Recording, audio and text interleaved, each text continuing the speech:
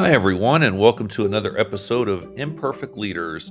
If you like today's show, please consider sharing us with your friends. Until then, sit back and enjoy today's episode.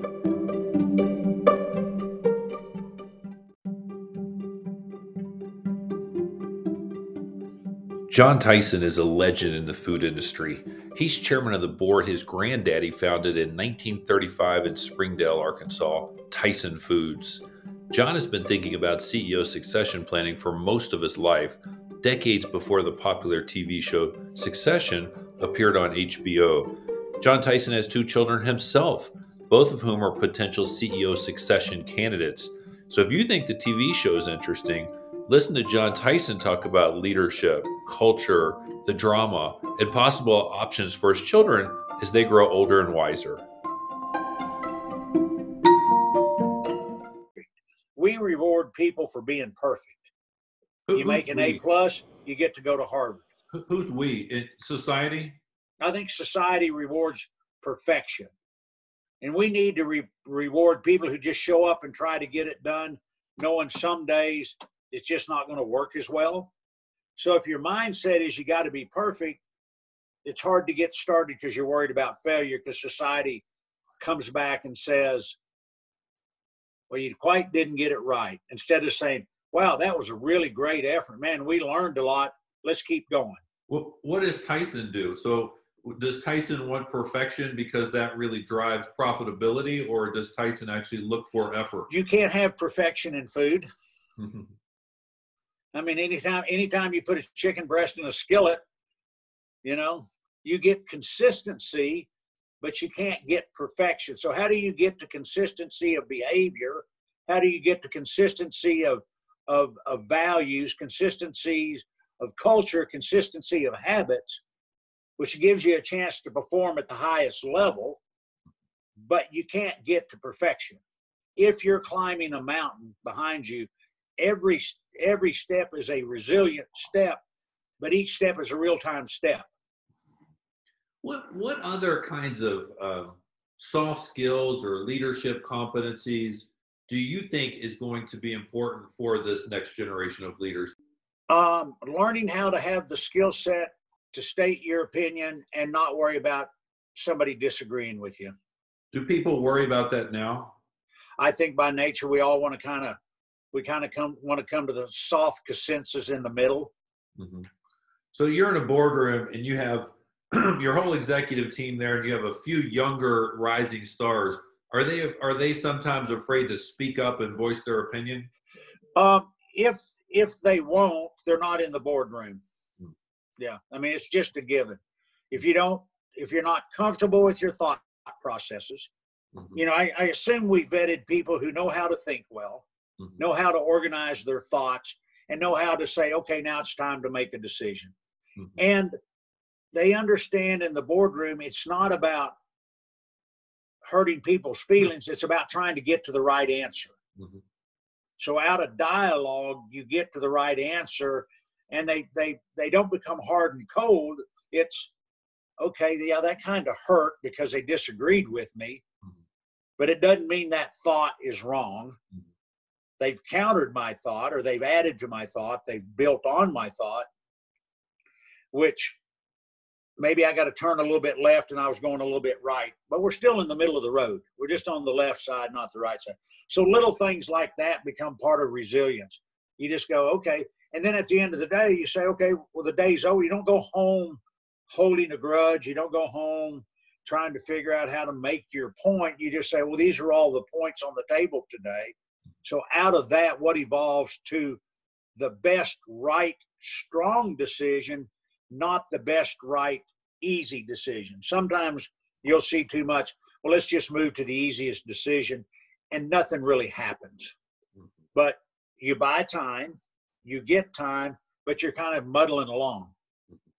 How did you develop your resilience? I think my resilience just comes from early life.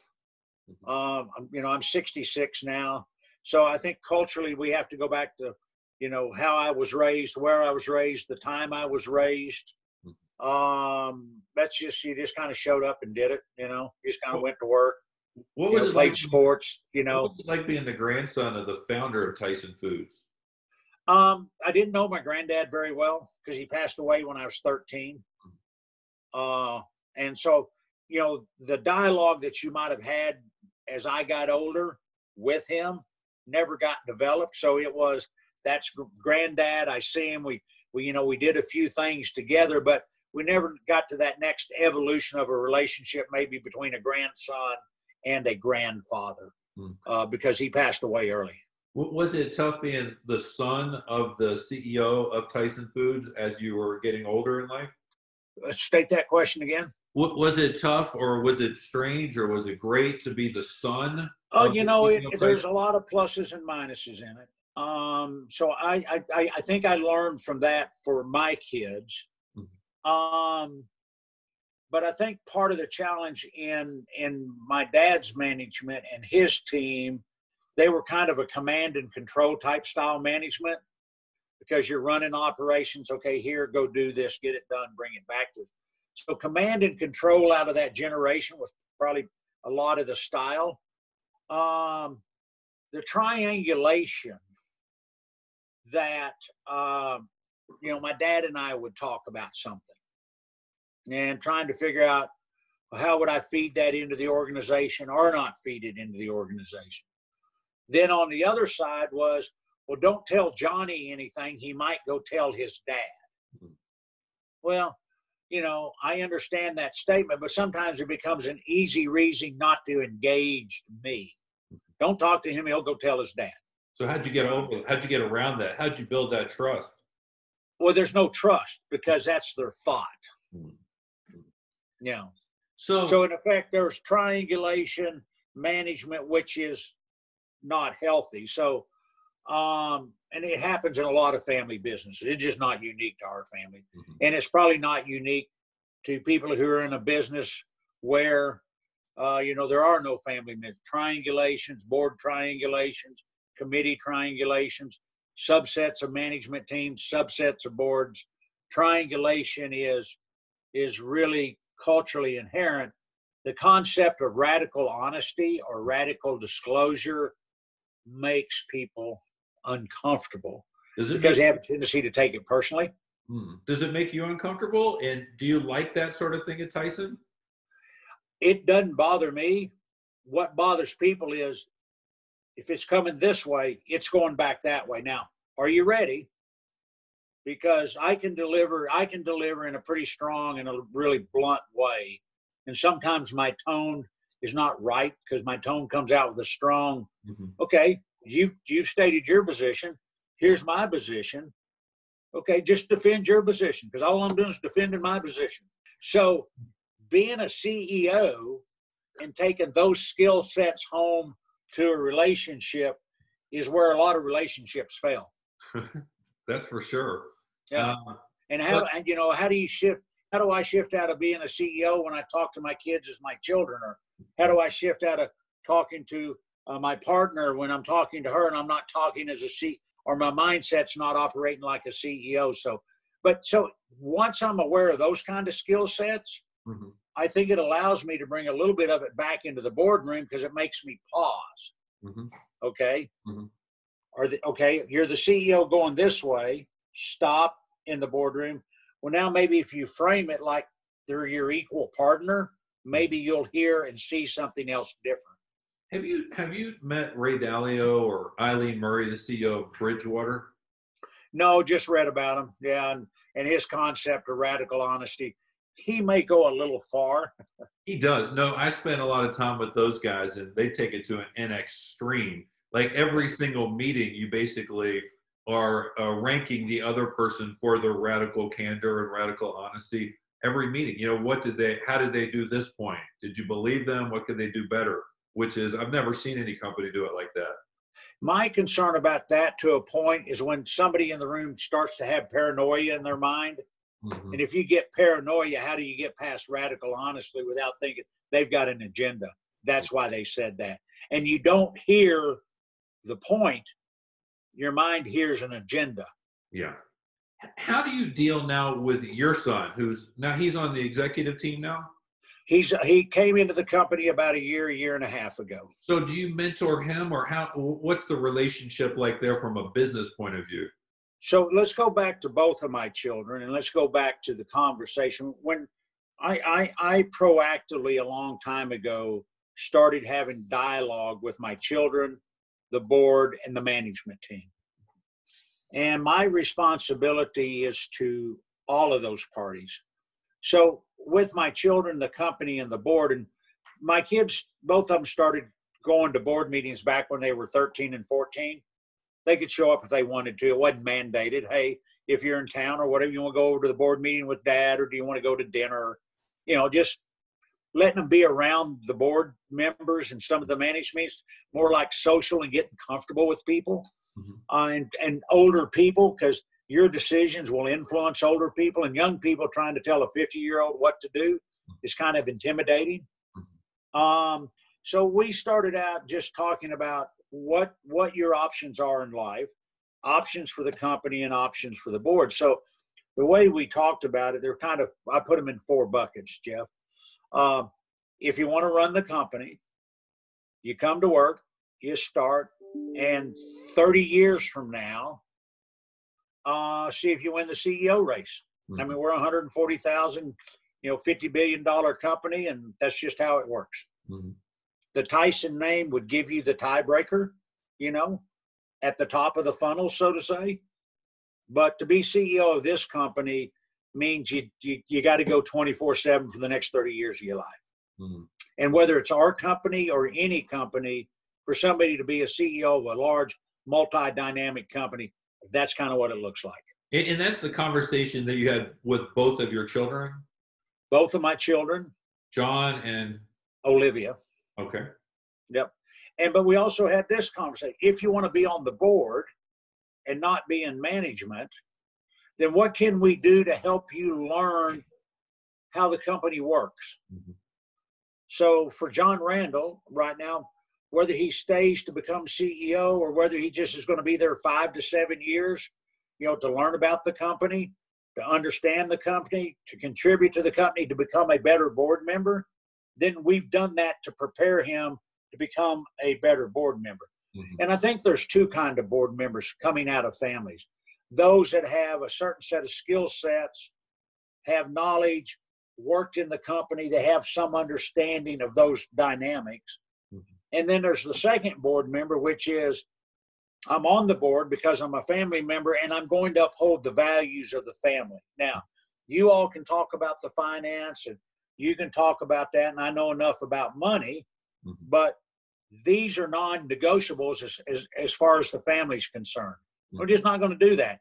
And if you as a management team or a board can't accept those non-negotiables, then you don't need to be here. So I view family members to a degree upholding the cultural values, the historical values, but also having skill sets. And so we talk about what kind of role maybe my children will be on the board. And then the fourth thing that we talked about was maybe you just want to go to the Bahamas and run a bar on a beach.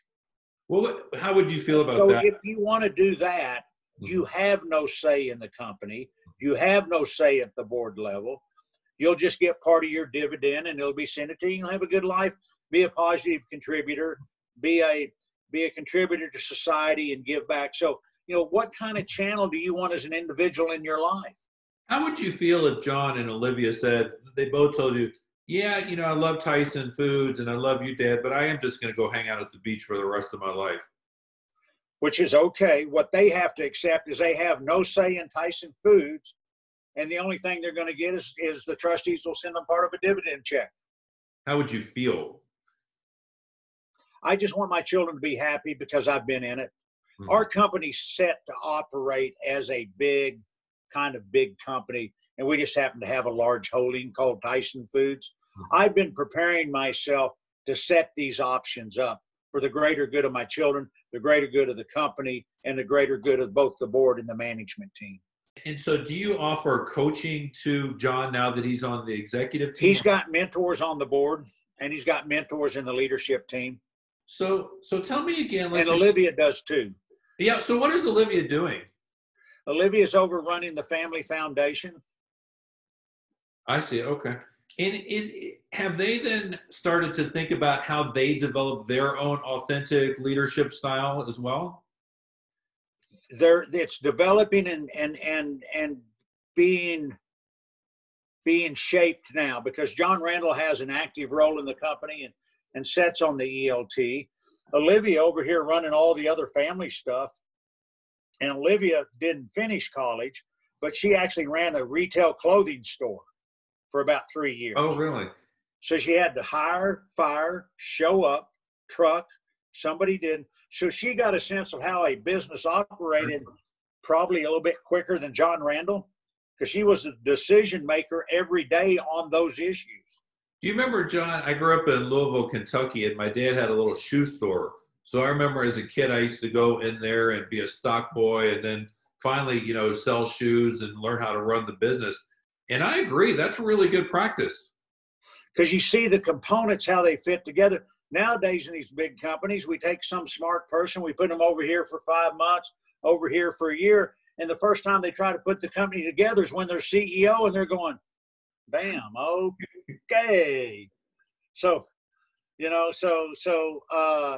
pluses and minuses to both of their skill sets and how they come together. Olivia is not afraid to make a decision because she learned how she had to. Whereas John Randall, because of his background, being in analysis, being at J.P. Morgan, and plus both of his degrees. He's a Stanford and Harvard grad too, right? Harvard undergrad, Stanford MBA. He gets what I call the reflective Q&A deal. He's learning how to accelerate his decision-making now. Mm-hmm. And that's not easy, is it? No, it's a habit. You have to learn how to make decisions every day, because it's easy to say, well, let me get one more piece of information. Yeah.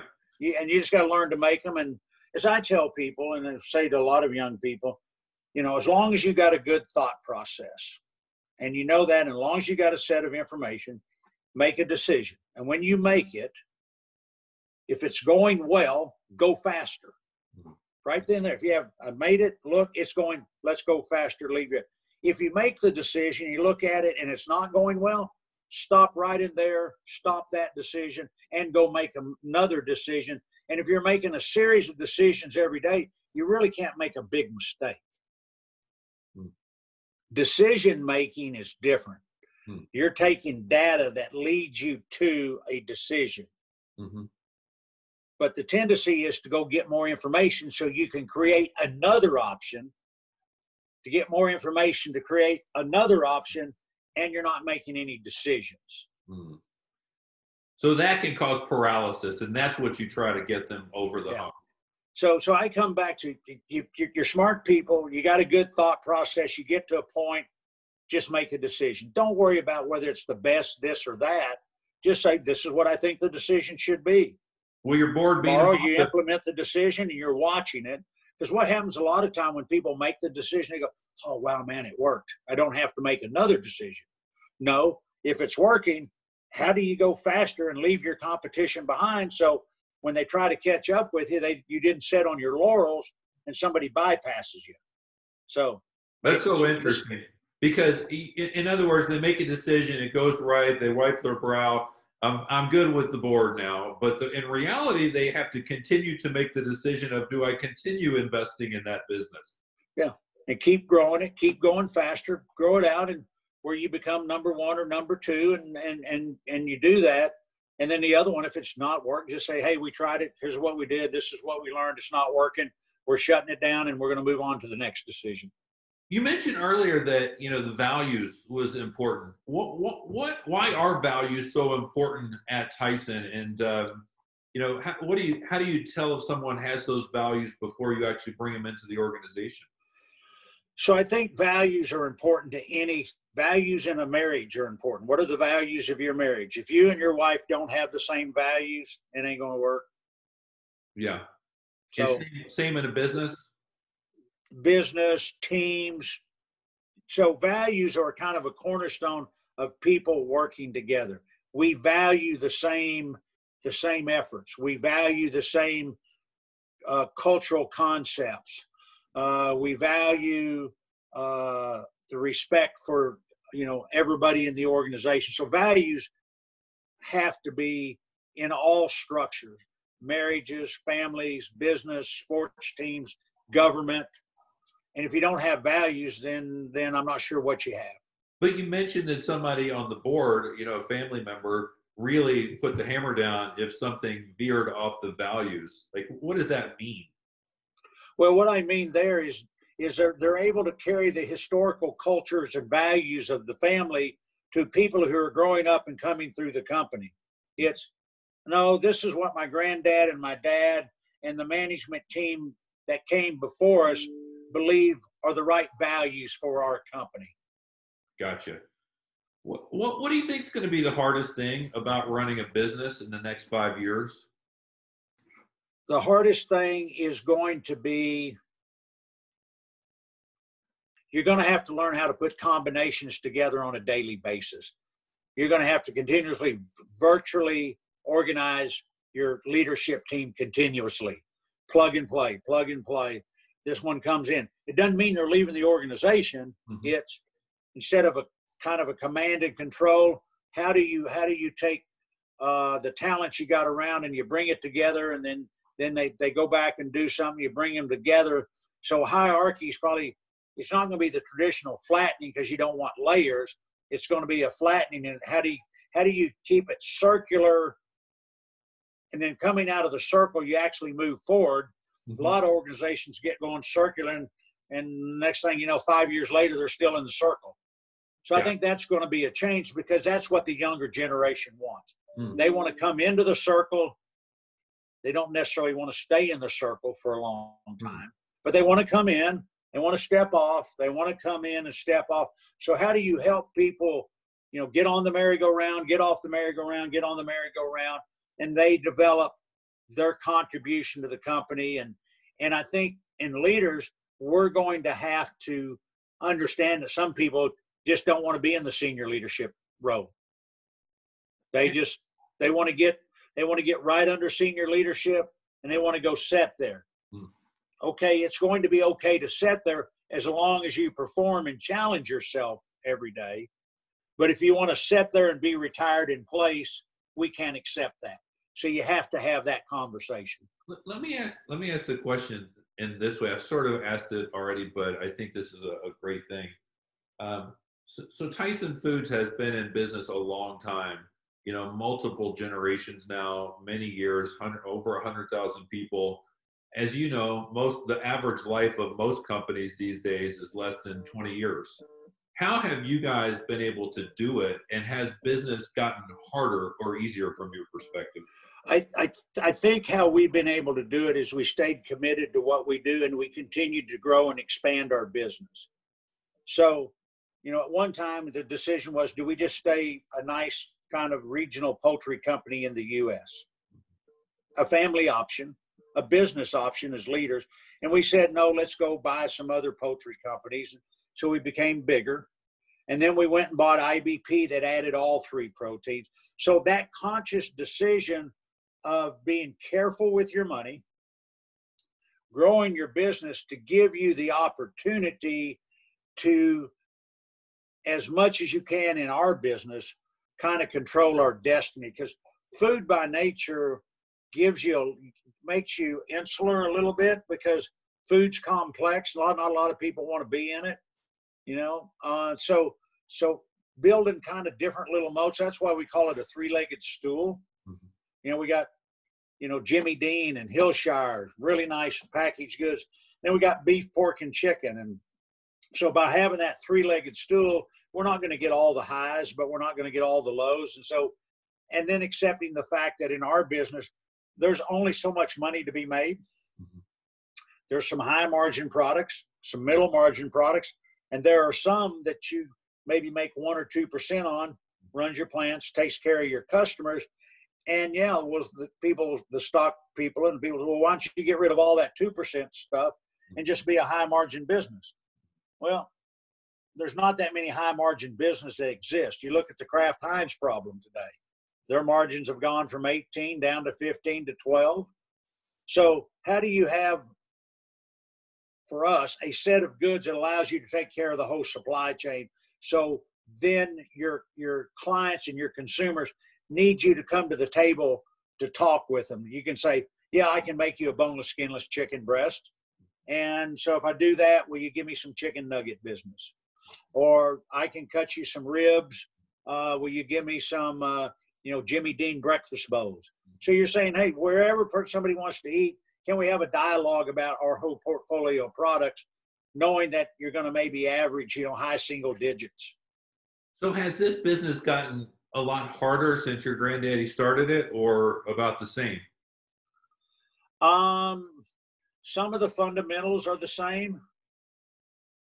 Trying to help people understand that there's really 4 words for food. I use these 4 words today. Food has to be quality, has to be safe, has to be sustainable. But sustainable has now become a hub.